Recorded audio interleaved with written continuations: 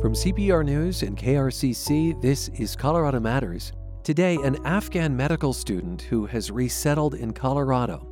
Her father was killed in a bomb blast as they tried to escape Kabul a year ago. The only thing that came in my mind was just all my things that I learned in hospital to help him, just like CPR, those things. Your medical training kicked in. Yes. 21-year-old Salma Raheen was seriously injured in the explosion and spent weeks in the hospital before coming to Colorado, a state that reminds her of home and is becoming her home. Afghanistan is also a mountainous country. Plus, a city learns to open its arms to displaced people like Raheen. Broomfield is a very affluent area, and we found out very quickly that we were not equipped to serve refugees, so we figured out how. Meet the city councilwoman and military spouse behind Broomfield's transformation. You wait for the bus, the weekend, and you wait for your morning coffee to finish brewing. But you don't have to wait to get live news from CPR. Just come to CPR.org or listen live on the Colorado Public Radio app on your phone. This is Colorado Matters from CPR News and KRCC. I'm Ryan Warner. Our guest today is just 21, but has already endured a lifetime's worth of challenges. Salma Raheen fled Afghanistan a year ago and was caught in that horrific bomb blast at Kabul's airport. Now, she and the family that survived live in Broomfield, a community that has opened its arms to displaced people. You'll hear a little later from the city councilwoman behind that effort. First, Salma Raheen. Salma, thank you for being with us. You're welcome. Would you tell me a bit about what your life was like in Afghanistan before you left? You were in school, right? Yeah, before I left, I was in a medical school at my third year of medical school. Becoming a doctor? Yeah, becoming a doctor. So the educational system in Afghanistan is kind of different. Like you have to done 7 years of medical school, and then for being a specialist, you have to done 4 years more. You were less than halfway through, yes. I guess. Yeah. Is it unusual for a woman to become a doctor in Afghanistan? Actually, it's not usual. It's too hard to become a doctor first. Then in Afghanistan, it's kind of like impossible because the education system or education for girls are very hard or impossible in Afghanistan because the people are, there's no right for women there. Yeah. It sounds to me like you are an exceptional person and that there's probably something about you that meant that you had progressed that far in medical school. Yeah. What do you think allowed you to persevere, to keep going? Where should I start? My father was a doctor. Yeah, so it was my dream to be a doctor and working with my father together. So even though like Afghanistan is not a good place for women, but because my family was educated family, like my sister was in a law school and me in medical school, my father was doctor, and my mom was a math teacher in middle school. So yeah, and also my grandfather was an engineer and he done his school in here in America. In the United States? Yeah, in the United States. So you came from a very educated family. Yes. And you had a lot of role models. Yes, Yeah. yes. And I imagine they weren't going to let you fail either. Yes, exactly, yeah.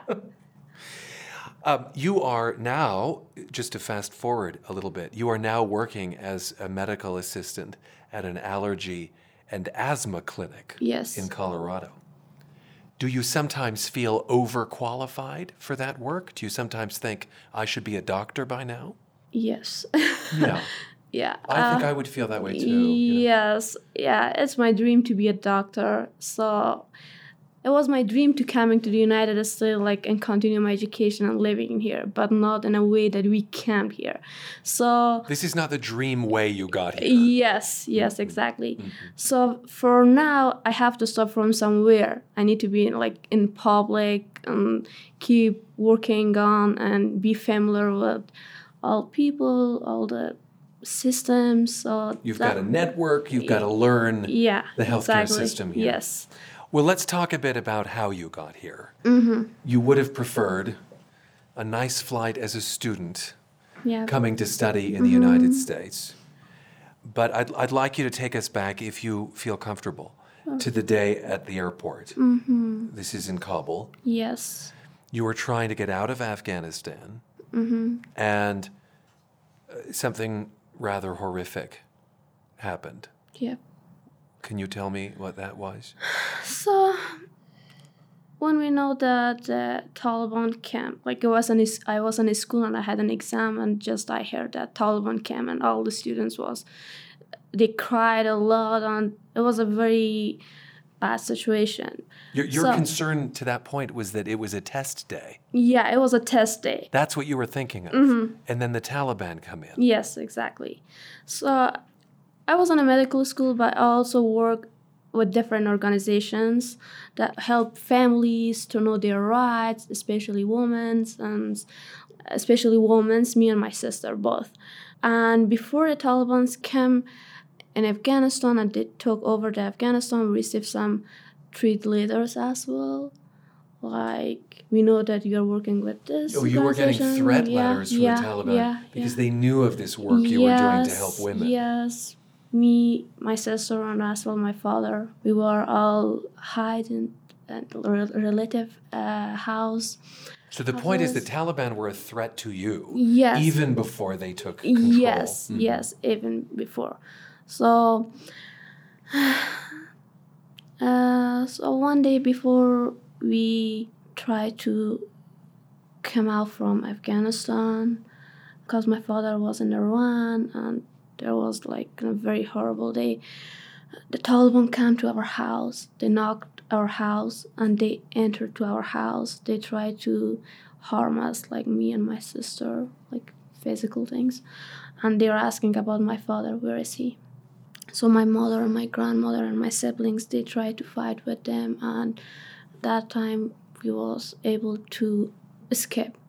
And did you think that you would not have escaped? Did you think you were going to die? Yeah. My brother, he is 17, so he's have a very big body. So he fight with them. So there was a chance to escape for us first. Then we ran away. I asked about the airport. You went to the fact that the threats began long before you got to the airport. Yes, exactly. So my father decided to going out of country. He worked with a lot of foreign people.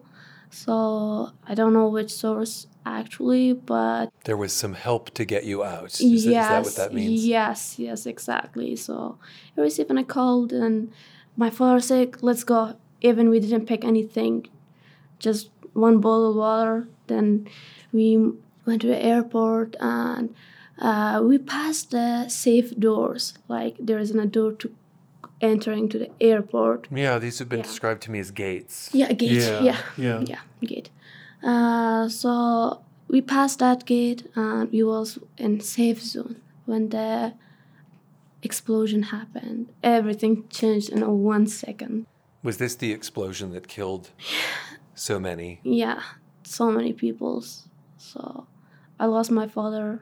He was just next to me, and I tried to help to take a bag from him and just put it on the ground. Then explosion happened, and when I opened my eyes, all my family members were around me, wounded, injured, and they wasn't conscious.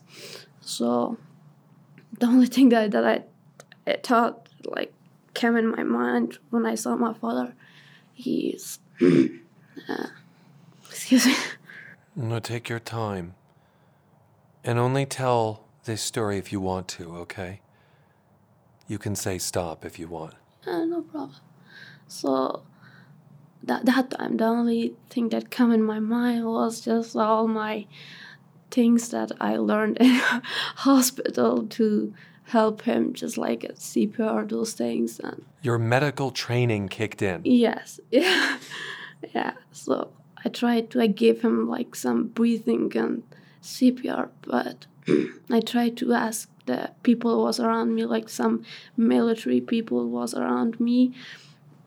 So I asked them to help him, but when they saw I was injured, when they saw I was bleeding, and they tried to carry me to the airport hospital.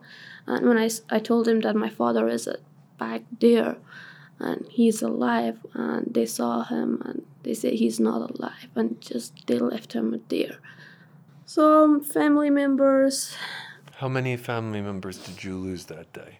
3 family members. 3 family members. Yeah, my So father, 2 of my cousins. Like, we grew up together. So it was like my brother. And yeah, we lost them that time. And I didn't know that I lost my father when up to 3 months. Yeah, So it was not in fact immediately dead. no.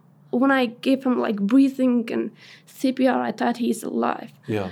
But when we evacuated from Kabul airport to Qatar, So you evacuated from Kabul. You Yeah. got flown to Qatar. yeah, and we was one night there, and all the member family got injured, and they had their own operations things. And after one night, we then evacuated to Germany. So then to Germany. Then to Germany, yeah. Another surgery, another operations, those things for all family.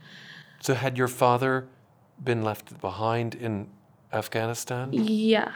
He left behind, and one of my sisters, she's 20 years old, and one of my brothers, he's 17. On that time, they left there in airport. So we wasn't sure they're alive, they're not alive, what happened on them. So yeah, in Germany, we was there for 2 more days. After that, we evacuated to the Washington, D.C., Washington. Walter Reed Hospital. And all this time, help me understand what's happening to your father. You didn't get news? I didn't have anything to contact with them, Uh-huh. like phones or those things. And also, I wasn't conscious. I was unconscious. Because you too had been getting operations for your injuries. Yes. I wasn't able to remember their face. I just remember that bloody face. That's all. When we arrived to Walter Reed Hospital In D.C. in DC, yes, and we was there about 4 months in hospital. So You were there for 4 months being 4 cared months, for. yes, like in a jail. Like in a jail. Yes, You were probably going stir crazy. yes. And what was the extent of your injuries? I got injured on my shoulder. I had a broken shoulder, very bad and severe broken shoulder and arm. Like, I got so many shrapnels inside of my arm, and now I still have a rod inside of A my rod? arm. Yeah. And some of your siblings are in that hospital with you. Yes, exactly. When did you learn your father had died, and when had he died? Okay. He died at that explosion day.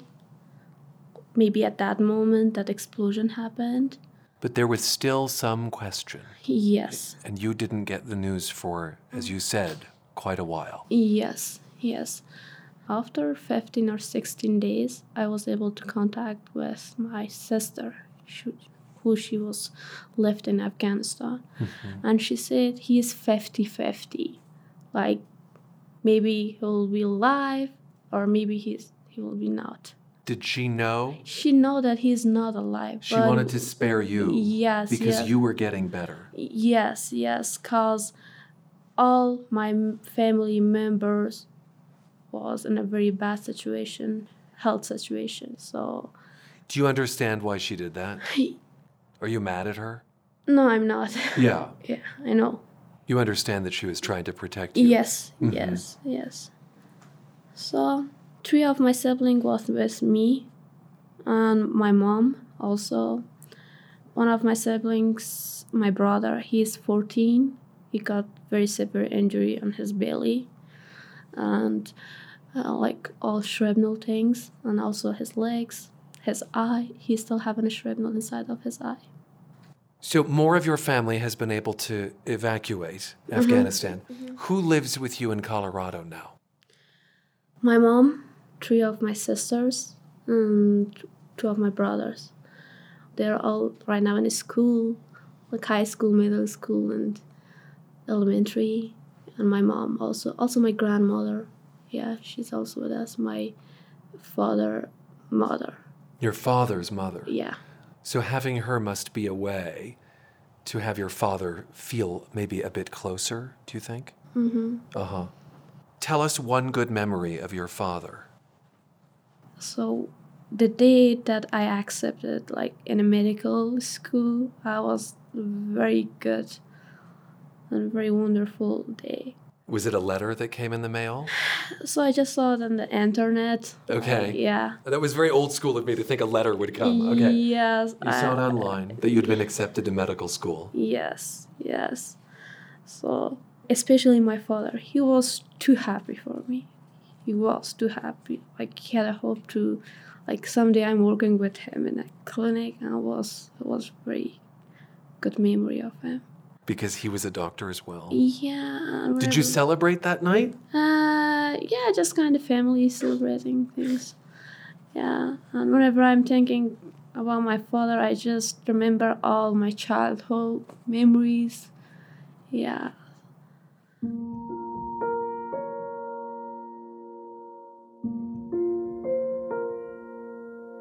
Salma Raheen is our guest.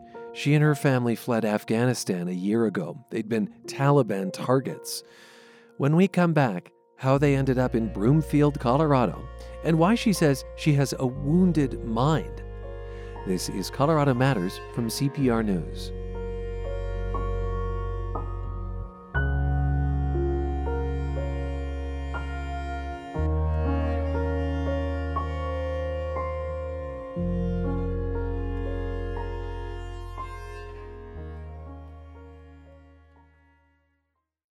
The largest source of support for Colorado Public Radio comes from members across our state. I'm from Denver, Aurora, Glenwood Springs, Grand Junction, Boulder, Highlands Ranch. With your donation, you connect your city to nonprofit journalism, to inspiring stories, and you connect your community to a wide range of music that fills our daily life. Month after month, donors continue to step up. Thank you for your support. This week, we're hearing from some of the Afghan refugees who have resettled in Colorado after the U.S. withdrawal and Taliban takeover. Today, it's 21-year-old Salma Raheen, who was in medical school in Kabul when she learned she and her family had to escape. Her father died trying. Now, she lives in Broomfield with her mother, grandmother, and siblings, whom she's supporting as a medical assistant. How did you end up in Broomfield? Broomfield, Colorado. Have you heard of Broomfield, Colorado? So my Aunt Ella, she's living here for 20 years. Okay. And your Aunt Ella is with us today. Yes. She's done some light interpreting. Yes, exactly. So you'd heard of Broomfield and you'd heard yes, of Colorado. Yes, exactly. So when we came to Washington, she was the only person we know her. So she came to the Walter Hospital and she made a connection with the case worker peoples and immigration peoples to send us here. Mm-hmm. So how do you like it? I like here. It's very similar to our back home, back country. Really? Yeah. Oh, that's nice. Yeah, that's what nice. about it is similar? Just like the layout or what? Afghanistan is also a mountainous country. Yeah. Yeah, so Colorado is also a mountain country. Are the mountains comforting to you? Yes, exactly. I feel very relaxed whenever I'm seeing the mountains and walking or hiking. Yeah. How do you like the work you're doing as a medical assistant? It's a very good start for me. Mm. Those people I'm working, they are wonderful people. Do they know your story? Actually, my doctor, she knows. She knows? Yeah. The doctor you work with? Yes, the doctor I'm working with. She knows. You know what your story makes me think of, Salma, is that when I'm walking down the street or I'm in the grocery store or at a shopping mall, I have no idea what people have been through that I pass every day. Does that make sense? Yes. Yeah. Yeah. I mean, you have such stories and experiences in your life. Exactly. And so I'm grateful that you could share them with us. Thank you. What do you turn to for comfort? What gives you joy right now? I think you said hiking, maybe.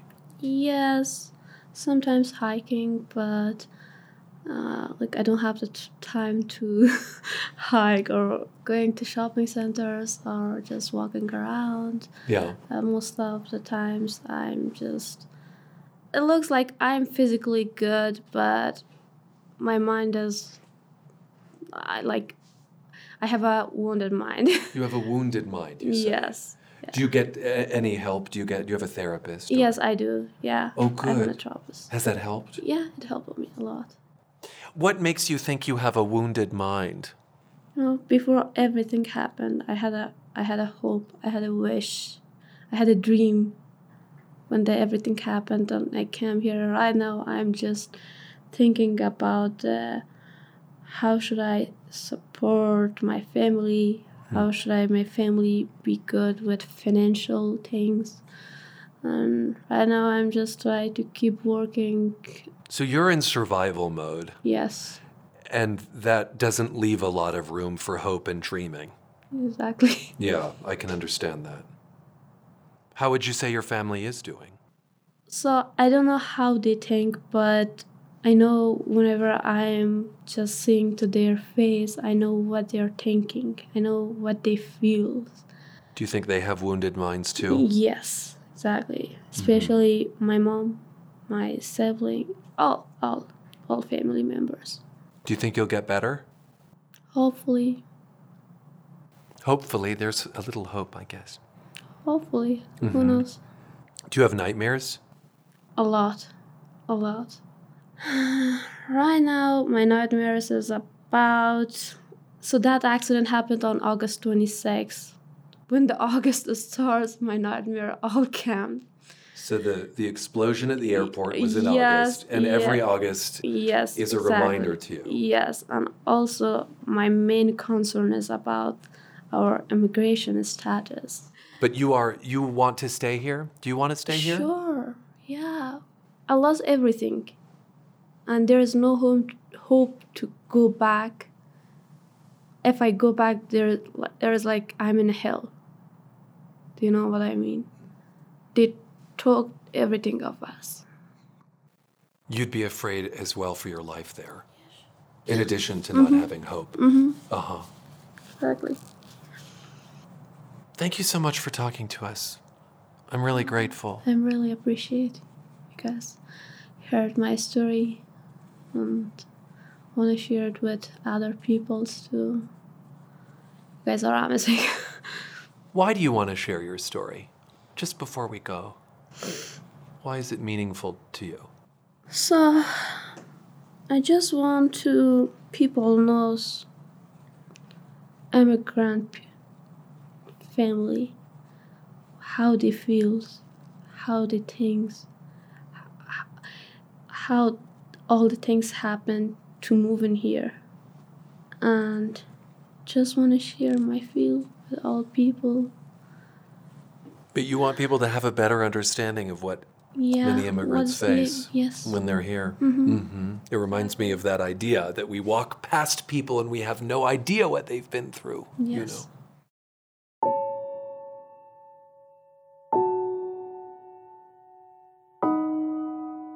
Afghan refugee Salma Raheen, who has resettled with her family in Broomfield.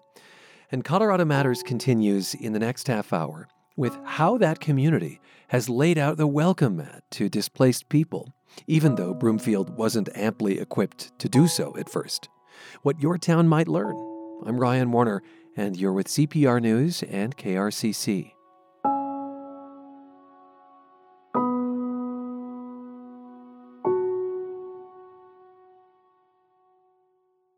Once upon a time, Loveland was the heart of Colorado's thriving cherry industry.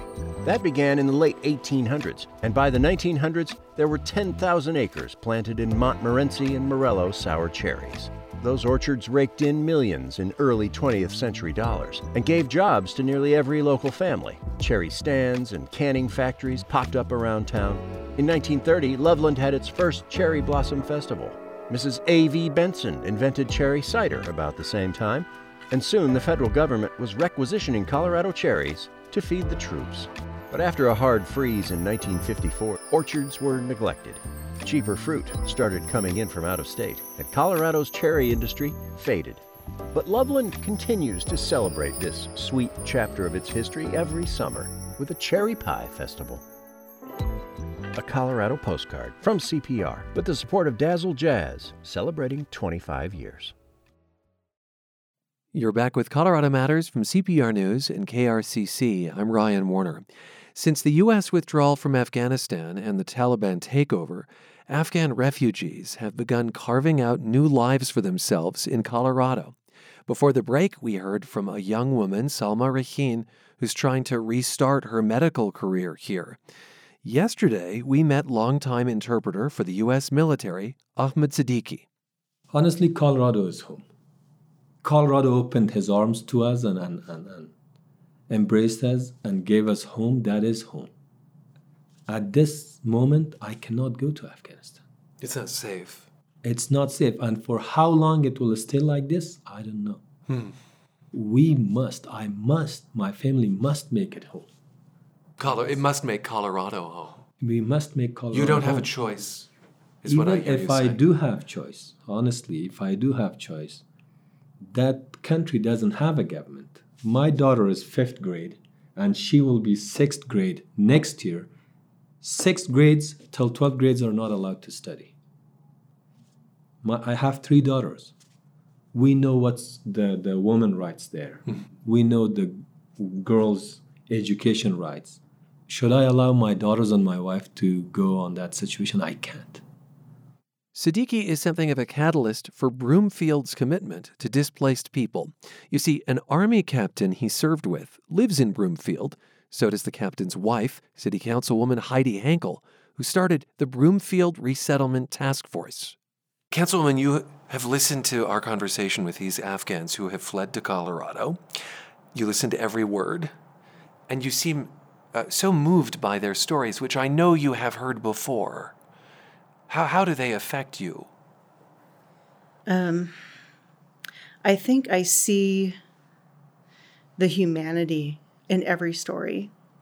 I look at my own family and I think, how would I feel if my 21-year-old daughter went through that? What Salma experienced, how would I feel if I were responsible for my family, that I could never tell them that I worked for the U.S. government? And the day that I had to tell them, not only did I have to tell them like Ahmed did on the day that Kabul fell, but he had to tell his children what he actually did for a living. They didn't know what he did for a living. And so it was to protect him and his family. And I would imagine that that must have been one of the hardest things he's had to ever explain, is that everything that you've ever known will be taken away from us. And not only taken away, but in a violent way. He had to explain to his kids within seconds, this is why we're moving, this is why we're packing, this is why we have to go to an entirely different country. It forces you to consider your own family and walk in their shoes then. Yeah. Mm-hmm. I'd like to go back to a year ago. Your family, specifically your husband Scott, has long ties to Ahmed Siddiqui, who served as his interpreter in Afghanistan. And that's how this resettlement group started, right? Correct, yeah. My husband served in 2006 when we were in Maryland. He was actually out of the Army, and they pulled him back into the Army. He was on inactive ready reserve. And I was taking care of my disabled mother. I was changing her diapers. And I had a 1-year-old as well, changing his diapers. And during that time was probably the hardest year of my life. Without what was going on in Afghanistan. Exactly. And I wasn't even in Afghanistan. And during that time, I knew that Ahmed's job was to help protect Scott. And at the time, of course, he called him Kevin. But I sent care packages over there for not only Scott, but the whole support team. And that included Kevin. And he had to use the name Kevin as a way of keeping safe. Correct. As an interpreter, as someone who is aiding the United States. Correct. Uh-huh. And then after he got out of the Army, we moved back home to Colorado, which is home for me. And Scott and I met at Colorado State University. So coming back home to Colorado meant the world to me. This was home to me. And then fast forward, when Kabul fell We had been working for months to try to get Ahmed out of Afghanistan anyway. I had been working with Congressman Joe Negus's office, but there was such a backlog with the Muslim ban and everything, we could not get that paperwork moved quick enough. And the day that Kabul fell, I couldn't look at my husband knowing that he felt like he left a man behind. I have never seen his face like that, ever. I've never seen him so sunken and so depressed so quickly. And this is a man who's gone to war and seen a lot of death. He went on over 600 missions. Right after the special forces went through, that's what he did, is he helped rebuild a nation. But he saw the carnage. He saw a lot of war. And he understood that if Ahmed were left behind, he knew what was going to happen to him. And that meant for sure death of not only Ahmed, but his wife and his kids. And we could not let that happen. How many families is your group serving now? Currently, we serve 7 Afghan families and 2 Ukrainian families. Oh, this has grown. This has grown quite a bit. We have over 40 refugees. We have a volunteer team that helps with, volunteer training. We have a person who's in charge of ESL. Another person that's in charge of transportation. English is a second language, by the way. English is a second language. Yeah.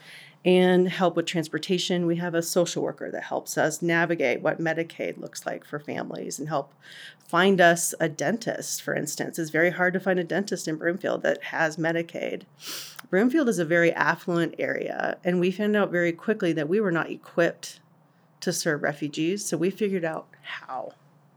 That's an interesting thing to say. This is an affluent area that was ill-equipped, right? Yes. That seems almost like a contradiction. Yes.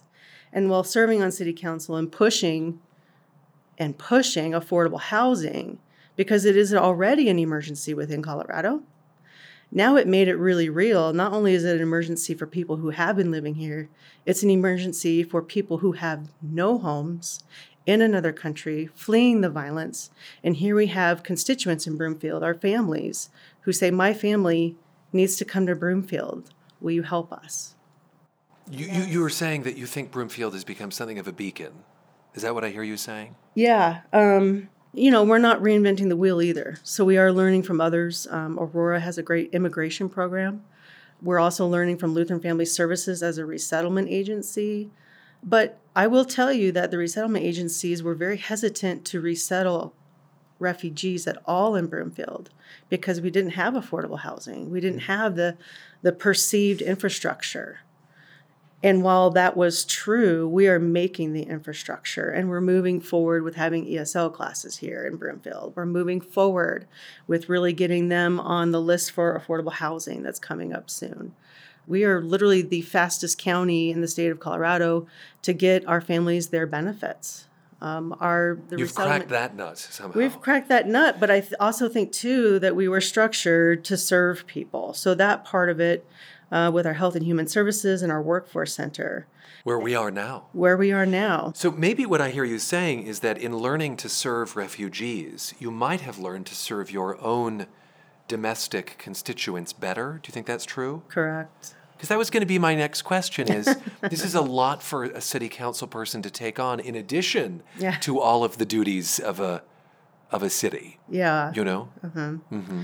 And, we're city council members, but we're also people in the community that really care about our community. I've never met a more engaged city council. Part of that, though, when I ran for office, a big part of my, I would say, platform, or whatever you want to call it, was housing. My mother was unhoused. She was homeless, and she had paranoid schizophrenia. And so I didn't have a home growing up. We moved from house to house. I grew up in basements. I slept in people's bathtubs. This was not an abstract concept to you, This wasn't an abstract concept, and it really makes me feel for a family of 9, like Selma. When she calls me and says, hey, November, they're going to raise our rent $700 a month. I mean, and that hits me. And that hits me in a way that, that I really cannot explain. But we have a team of people that are willing to step forward and helping support these families. But the word needs to get out there that it isn't just agencies that do this. This is volunteer teams like us. And if we rely on the resettlement agencies, if we rely on the federal government, if we even rely on the state government, it doesn't work. It's not enough. It's not enough. And so we have developed and done fundraising and received over $50,000 for these families, but it is spread between all 9 families. And so does this become replicable, do you think, then in other communities? Like, do you hope that a city council person in Zanesville hears this? I just whipped that out, by the way. That's in Ohio. But, like that other communities could do this. They can. Yeah, okay. it's highly replicable, and it seems daunting at first because you're like, it's hard enough for me. I personally co-sponsored the Siddiqui family and then another 2 young gentlemen. What that means is you paid money out of your own checking account for this. Yes. Yeah. It's not a small sacrifice to sponsor families. Correct. And I do my own private fundraising for those families as well. And I also start private fundraising for each family because we need those private dollars. We have 2 women in Westminster, for instance, who are fully reliant on our community money. They haven't been able to tap into any nonprofits yet. And even then, our resettlement agencies weren't even allowed to take the Ukrainians and help them with TANF funding or any sort of grant funding that they had. TANF is food assistance. Correct. And this also speaks to the difficulty of getting on your feet, even when you're someone who wants to stand. So the employment situation, what do you make of, say, Ahmed's difficulties finding employment? Because he doesn't want to take the help. He wants to help himself. Exactly. I mean, it was just a true testament for him to be in these refugee camps and for him to actually be helping. And people were questioning him, are you getting paid for this? And he says, no, I just want to help. And he was helping even just serve food. He was just helping wherever he needed to. So this sounds like a nut that you haven't necessarily been able to crack, the employment nut. Correct. And I think, I'll be completely honest, I think there's a lot of racism at play. What makes you say that? At his first employment that he had, he started off, learning the ropes. And American systems are completely different than what they're used to in Afghanistan. In Afghanistan, too, there's a lot of cash flow. In America, we have a lot of credit. We have a lot of, spreadsheets that we're looking at, right? So it isn't so much as calling people. It is tracking things on spreadsheets. It's using systems that we're used to as Americans. I think one of the instances was, perhaps we should have had him more trained for that job. But I will say that they were gracious enough to hire him. But at the same time, once they hired him, they started giving what we felt like, and Ahmed is very humble about this, he won't say it outright, but I feel like they gave the immigrant more work. And they started off with 5 days a week, and then that increased longer and longer and longer. All of a sudden, he was working 6 days a week, 12 hours a day. And they were giving him some of the most difficult projects to work on. And his younger cohorts and employees were saying, this doesn't look right. We should be taking that burden on, not you, Ahmed. And I can imagine Ahmed saying, sure, keep giving me work. I bet he has a tough time saying no. He does. And because he just wants to do so good at what he does. Mm-hmm. I do say, too, though, that there needs to be a good conversation about re-education, because education here is vastly different in Afghanistan than it is here in America, too. So here we go to a 4-year college, then they go to medical school. There, right after high school, they go straight to medical school. That's why she's 21 and already in medical school. Mm-hmm. You're speaking of Salma Rahim there. Yeah, Salma. And so just the education systems are different. But also the certifications are different as well. So we have, for instance, a dignitary here in Broomfield who is used to having drivers, guards, everything. And even Ahmed was too. And he has his PhD. It does not translate here in America. So we have to make sure we get rental assistance because they can't own anything yet. They don't have credit. We need to make sure that they have that re-education. And so when people say, how long does it take to resettle? I tell them, how long do you have? Mm-hmm. Because it never really kind of settles down, at least for 2 years. Some of the resettlement agencies will say, well, 6 months, and then you're on your own. They have to sign something that says after this amount of time, I will be off the assistance. The support. And it's a very difficult conversation. What you've told me here today makes me think that as much as there are accusations the United States wasn't prepared for the fall of Afghanistan, there is a whole different question of how prepared the U.S. is for the long tail of the war in Afghanistan. Mm-hmm. And the experiences you have described for these refugees is that long tail. Mm-hmm. And it's their kids' long tail, you know? Yeah, and I think, so many times we don't think about when we serve in a war. My husband served over there. His family was over here in America. When Ahmed served in the war, he had to go back home and still endure that war. The Taliban would always hunt him down, always try to find his family. And so there's a huge, difference in serving over there versus here. But the reason why these families are coming to America, yes, it's for themselves and for their freedom. However, I will tell you that the real story is going to be the story that the kids tell. They're going to be that long haul story of, this is what it's like to watch my parents have PTSD. Those are the difficulties that these kids, go to school with. And every time we say that someone is different in class, what does that look like? And eventually that difference is going to be great power. Oh, you think that they'll channel that Yes. into industriousness? Yes. Or, yeah. And of course, that's been true for so many immigrants over Yes. the generations. Councilwoman, thank you for being with us. Thank you so much for having us. It's an honor to serve. Broomfield City Councilwoman Heidi Hankel. She helped found the Resettlement Task Force there and recently won the community's Angel Award for her work with Afghan and Ukrainian refugees. Ukrainians in Colorado are trying to go about their lives while they worry about family and friends caught up in the uncertainty of war. CPR Southern Colorado reporter Dan Boyce met a man who's keeping a close ear on the news from his native country while focusing on his old world craft.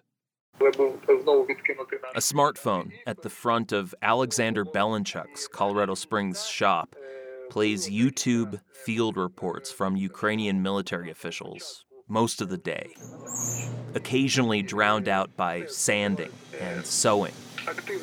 That phone is really the only piece of modern technology in this place. Belenchuk calls the rest of his heavy industrial equipment by a different name. I call it's grandpa machine. Because they're really old. Grandpa machine work better than new machine because they make it from good quality metal. Hello. Hi, hate to interrupt. Don't worry, I'm working. Belenchuk decided he wanted to be a cobbler and shoe repairman when he was 14. He's in his 60s now. I need these shoes to be comfortable for my son's wedding. Customer Vicky Sayre just bought these. And they're the right length, but they're not quite wide enough for my wide feet. He has her try them on, feels them on her feet. He writes the price on a yellow ticket and pencil, says they'll be ready tomorrow. Thank you very much. And then he's back behind his front counter, hammering a new sole into the heel of a cowboy boot. That counter, the untrained eye would say it's an absolute mess. So many different nails, different knives, different professional tools. So organized chaos. Yes, I try, but it's still working shop. Predominantly working on shoes, though he'll kind of do whatever. What would you charge to sharpen this knife? $3. $3. He only takes cash or check. You can find his Crazy Alex shoe repair listed on Google Maps. Other than that, he does not advertise. My advertising hits my skills. Belenchuk followed his son out to Denver after repairing shoes in Brooklyn for 30 years. Yeah, he was done with New York. Job, train, bills. 3 years ago, he took over the long-standing Bon shoe repair shop north of downtown Colorado Springs. He still commutes from Denver 6 days a week. He likes his house there, and it's close to his wife's job. Even though his life is here, Belenchuk's heart is largely in Ukraine, which is now in the middle of a war with no end in sight. He says this video he's watching is describing efforts to destroy a large battery of Russian artillery. There have been bombings near where he's from, and he has a lot of family still over there. He can't reach any of them. If they survive, if they move, if they stay, no idea. So he listens to the military reports on his phone, and when he has a spare moment, he goes to the back of his cluttered shoe repair shop, turns on the fluorescent light hanging above a small table. I work with copper. Thin copper ovals, maybe 3 feet long, 2 feet wide. He delicately hammers into them. This is Mary. Religious figures. Jesus. And he prays for his home country, wrestling with his own good fortune as so many suffer. Because we got a beautiful, nice day, sunny day, nice weather, plenty of food. What about these people who...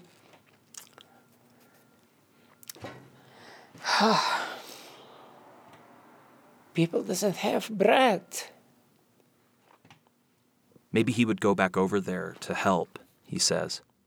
Maybe, if he was younger. Instead, he watches from afar and keeps busy. In Colorado Springs, Dan Boyce, CPR News. It could soon be a lot cheaper to make your home more climate-friendly. That's thanks to the Inflation Reduction Act. The new law includes billions of dollars in discounts for solar panels and electric appliances like stoves and water heaters. But as CPR's Sam Brash reports, that money isn't available just yet. It's a good day for Cynthia Allison. For years, the Boulder resident has dreamed of weaning her home off fossil fuels. And today, it's finally happening. I am an anti-fracking activist, and I have decided to put my money where my mouth is. Contractors tore out her natural gas furnace earlier this morning. The bundle of pipes and ductwork has been laid to rest on the curb. Technicians are replacing it with an air source heat pump, an all-electric machine about the size of a fridge that can efficiently warm and cool her home. It could save money in the long run, but it's expensive up front, usually upwards of $15,000 for a single-family home, according to a recent survey. It's expensive. Most people don't have that kind of money. Rebates will help anyone who might be on the fence. Rebates and incentives are a central strategy in the single largest climate investment in U.S. history. The Inflation Reduction Act, which President Biden signed earlier this month, sets aside almost $370 billion to cut greenhouse gas emissions. A significant portion will help discount these kinds of home energy projects. One catch, it's not clear when that funding will actually be available. Customers are calling us each day asking this exact question. And just like everyone, we're trying to learn and understand how it's all going to play out. This is Josh Lake. He's a founder of Elephant Energy. It's a Boulder-based startup that renovates homes to run on electricity instead of natural gas. That means organizing contractors to install heat pumps, solar panels, insulation, and other green technologies. It's knocking out the projects here, and so far, he says the company has mostly worked with wealthier customers who want to do something about climate change. Right, so once you switch all of your appliances to electric, they can then be powered from renewable energy resources, whether that's central utility scale solar and wind, or whether it's from your own residential solar or geothermal. The hope is incentives will mean all electric homes won't just be the best option for the environment. They'll be the best way to save money. People have seen what's happened in solar, and it's economically viable for most people, and you're going to see the same thing quickly happen with heat pumps, heat pump water heaters, induction stoves, all those technologies. The discounts aren't easy to figure out, though. Under the Inflation Reduction Act, homeowners can claim some tax credits on solar and energy projects completed this year. Other rebates are exclusive to moderate and low-income households, and they're not active yet. So with so many moving pieces, Lake says the first question is simple. How's your home doing? If you're a homeowner whose furnace or water heater is at the end of its life and you need to replace it before the winter, you should probably get in the queue now before the wave of demand comes. If you're more on the fence about electrifying your home, he says there's no harm in waiting until policymakers hammer out some details. Dominique Gomez is the deputy director for the Colorado Energy Office. It's working with the U.S. Department of Energy to set up the new incentive programs in Colorado. This new investment, this new historic investment, it's just going to take a little time for them to digest and get it out the door, because we want to spend it fast, but we sure want to spend it well as well. But a timeline for the federal incentives is unclear at this point. Sam Kalish is with Rewiring America, an advocacy group focused on electrification. He expects most states will start using the new federal money to offer rebates sometime next year. It's a lot of uncertainty, but he says it shouldn't distract from the bigger picture. Congress has kickstarted a new era of climate policy. Prior climate policy tends to focus on the supply side, where we get our energy, and not the demand side, how we use our energy and how we can drive the market in a way that supports these climate solutions. In other words, the Inflation Reduction Act isn't just about building lots of new solar and wind power to generate clean energy. It's about making sure regular people can afford to use it. He thinks the federal legislation will make that happen, but it's going to take at least a few months to kick into gear. I'm Sam Brash, CPR News. And that is Colorado Matters for today. Thanks for spending time with us. This is CPR News and KRCC.